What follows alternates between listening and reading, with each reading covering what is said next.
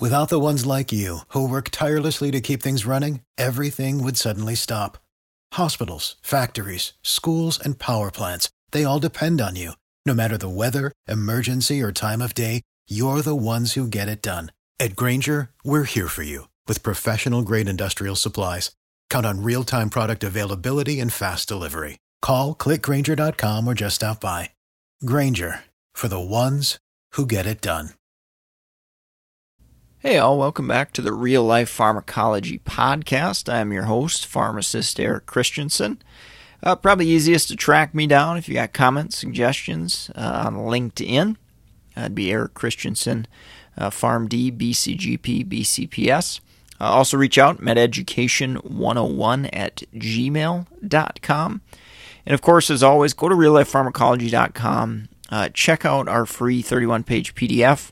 I simply get it for subscribing to the podcast. We update you with when new episodes are available, as well as some of the new content, new books, things of that nature, as well as some special discounts from time to time too. So definitely go check that out. Again, reallifepharmacology.com.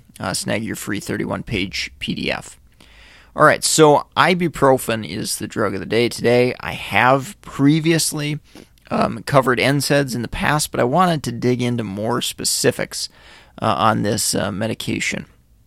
So first off, brand names that you're going to see used in clinical practice: Advil and Motrin. Those are by far the most common, and you'll hear patients talk about these as well, so definitely a nice one to know the brand name there. Classification, it is an NSAID, as I mentioned, so it's got analgesic properties, antipyretic, so it can manage fevers. And that's really mostly what it's going to be used for. So pain relief, fever relief, as well as associated with that pain, obviously, anti-inflammatory or inflammation relief there as well. Mechanistically, how it does some of those things. So ibuprofen's technically classified as a non-selective NSAID, which means it inhibits COX-1 and COX-2. Ultimately, that causes a reduction in prostaglandin formation, and if you remember, prostaglandins, specific prostaglandins, are responsible for causing pain, fever, and inflammation, of course. Now, in addition to reducing that prostaglandin formation, NSAIDs, and ibuprofen falls in that category, inhibits thromboxane A2. So by having that inhibitory effect on thromboxane A2, we can actually reduce or block or slow platelet aggregation. This increases the risk for that blood being thinner and increases bleed risk, which is why, we often hold NSAIDs before surgery, for example, and they're obviously, need to be used in caution with other antiplatelet medications or anticoagulants, which I'll certainly talk more about with drug interactions too. But that is, mechanistically how that happens there. Dosage forms and kinetics I did want to touch on, because this is definitely going to, have some variation from other NSAIDs. So with ibuprofen, it's one of the few that have liquid formulation, and dosing with this medication is 4 to 10 milligrams per kilogram per dose. And particularly with that liquid, we really, really want to be careful when we are instructing patients, caregivers, to dial up or basically measure out that dose, because very, very critical, because I've seen situations of incidental overdose because of inappropriate measuring. So again, very, very important that you go through that with the patient and they're taking the appropriate dose, particularly in pediatric patients. So the most appropriate way to dose that medication in our younger patient population is weight-based dosing. There are some variations, and you may see age-based dosing as well, which is probably acceptable in most situations, but by and large, I generally go with the weight-based dosing. So there again, make sure you've got an accurate weight and an up-to-date weight if you're going to recommend a specific dose to a patient. Dosing as far as the oral agent goes, and what I think most adult patients, say a relatively healthy 30 or 40-year-old, they've got some aches and pains or something, and they're going to take ibuprofen. One of the most important points to make is that ibuprofen does have a little bit shorter half-life than some of the other agents. So let's take naproxen, another common over-the-counter available NSAID. Naproxen's got a much longer half-life than ibuprofen. Ibuprofen's only about 2 hours. So we're going to have to redose ibuprofen a little bit more often. And that can be good and bad. If you are having adverse effects, those adverse effects are going to wear off more quickly. If the bad side of it is, patients need to be by their medication and take it more frequently throughout the day. So, can be some good and some bad with short half-life drugs, depending upon the perspective that you're looking at there. So adverse effect profile. Definitely wanted to take some time and go through some of the prescribing cascade things with you. So that's where we add a medication, we get a side effect, and then we add another medication to basically treat or manage that side effect. So GI bleeding, GERD symptoms, stomach upset, that is probably the most common adverse effect with NSAIDs, and that's, in ibuprofen.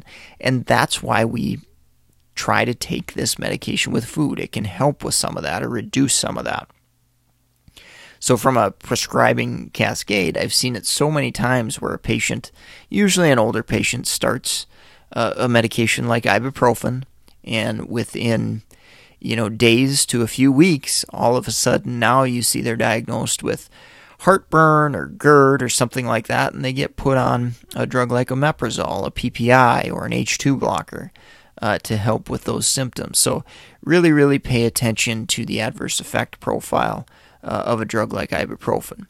Another classic example is CHF. So ibuprofen can cause fluid retention, and if you see escalating doses of diuretics or a new start of furosemide, for example, you got to go back, look, and make sure you recognize that a drug like ibuprofen can cause those adverse effects. Renal issues can happen. So patients may be particularly on diuretics and ACE inhibitors in combination with a drug like ibuprofen can really increase that risk of acute renal failure to a larger extent. So again, most of these effects are dose dependent. The higher the dose you use, the more frequently it's being used, you're more likely to encounter these things. Or if patients are on other meds, like I mentioned, that can exacerbate that risk. In addition to the ibuprofen, that's a big deal there. Now, there is a boxed warning for MI, and this is a broad categorization for all NSAIDs. So MI, stroke, things like that, NSAIDs have been shown to potentially increase that risk, and we do have a boxed warning. So that's definitely something to be cognizant of and something to look at your individual patient and say, okay, how much risk are they going to be at? Are they already at high risk for cardiovascular issues? And what other options do we have to manage pain? So that can certainly be a challenging situation when you get out in practice, is weighing that risk versus the benefit there. One other thing I've seen in clinical practice is blood pressure. So again, kind of a dose-dependent effect. As we raise the dose, it's more likely to happen. But I have seen NSAIDs contribute, and ibuprofen contribute to resistant hypertension. Okay, so if you see a patient with escalating blood pressure medications, maybe amlodipine or lisinopril, and you're maybe not getting the response you think you should be getting, that could be a situation where a drug like ibuprofen is contributing to that hypertension. There also was a recent newer update in pregnancy, and that was a special FDA alert. It is considered an update, not necessarily a boxed warning, at least at this point in early 2021. But that is a special FDA alert on fetal kidney problems and development. And usually that's, so far what they've seen is 20 plus weeks gestation.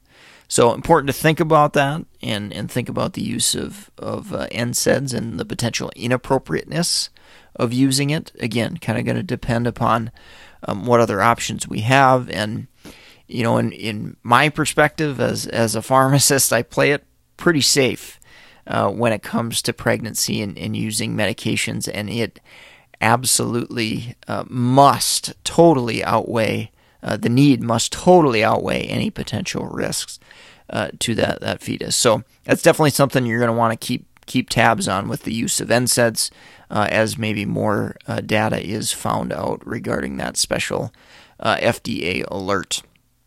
All right, so let's take a quick break from our sponsor. We'll wrap up with drug interactions.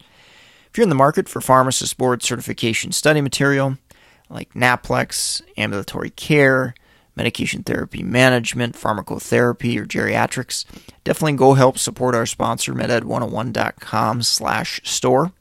In addition, if you're a nurse, dietitian, physician, PA, nurse practitioner, we've got all sorts of different resources, books involving case studies and clinical pearls.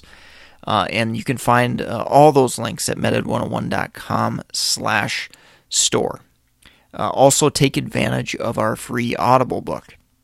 So if you've never tried a book on audible.com, you can actually listen to one of mine for free and get the whole 6, 8, 10 hours, depending upon the book you select. Pharmacotherapy, Thrill of the Case, or my latest Audible book on drug interactions. So go check those out for sure. All right, so finishing up on drug interactions, the first one I think about and I see a lot of is the GI bleed risk. So I mentioned anticoagulants, antiplatelets. These can have a cumulative effect and thin out that blood even more with an addition of a drug like ibuprofen on board. ACE inhibitors, ARBs, diuretics, those work on the kidney. They can cause acute renal failure on their own, but combining with ibuprofen and its renal effects can increase the risk even further. So be really, really cautious. We need to be monitoring creatinine and kidney function as we're using NSAIDs. Really, really important thing to do. In addition, older patients are going to likely be at more and more risk as they get older in combination with those other meds too. Hypertension meds. So that's kind of a general opposition type effect where ibuprofen can raise blood pressure and oppose what we're trying to do with meds that lower blood pressure. Lithium, used in bipolar disorder, concentrations can be increased with the use of ibuprofen. Definitely one that I have come across in clinical practice. And again, the accessibility of ibuprofen, it being over the counter, you see a lot of situations where healthcare providers, pharmacists, physicians, whoever is helping to work with that patient, things get missed because the patient goes and they start taking this medication on their own. So very, very important to remember to educate your patients, to ask questions, and remind their healthcare providers that they're starting a new medication and ask for permission, even though it is over the counter, because there are a ton of drug interactions with ibuprofen and obviously a lot of the NSAIDs in general. More along the lines of GI risk, GERD, GI bleed risk, bisphosphonates, the oral bisphosphonates like alendronate, that can potentially have some additive effects on that GI bleed risk, esophageal ulceration risk.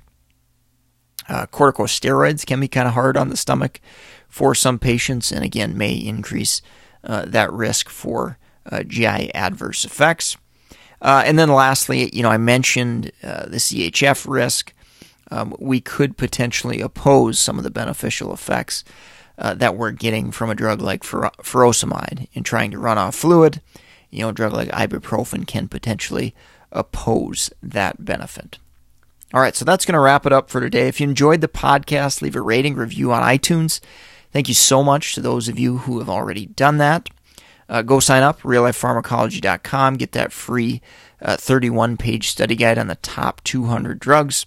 Great little resource if you're taking pharmacology courses, taking a board exam soon, or just need a quick refresher. Also share us. Friends, colleagues, students, definitely share the podcast, help spread the education around. So again, I'm Eric Christensen, pharmacist, signing off. Track me down on LinkedIn or mededucation101@gmail.com. And I'm going to sign off for today. Thank you so much for listening, and I hope you have a great rest of your day. For the ones who work hard to ensure their crew can always go the extra mile, and the ones who get in early so everyone can go home on time, there's Grainger, offering professional-grade supplies backed by product experts so you can quickly and easily find what you need. Plus, you can count on access to a committed team ready to go the extra mile for you. Call, click Grainger.com, or just stop by. Grainger, for the ones who get it done.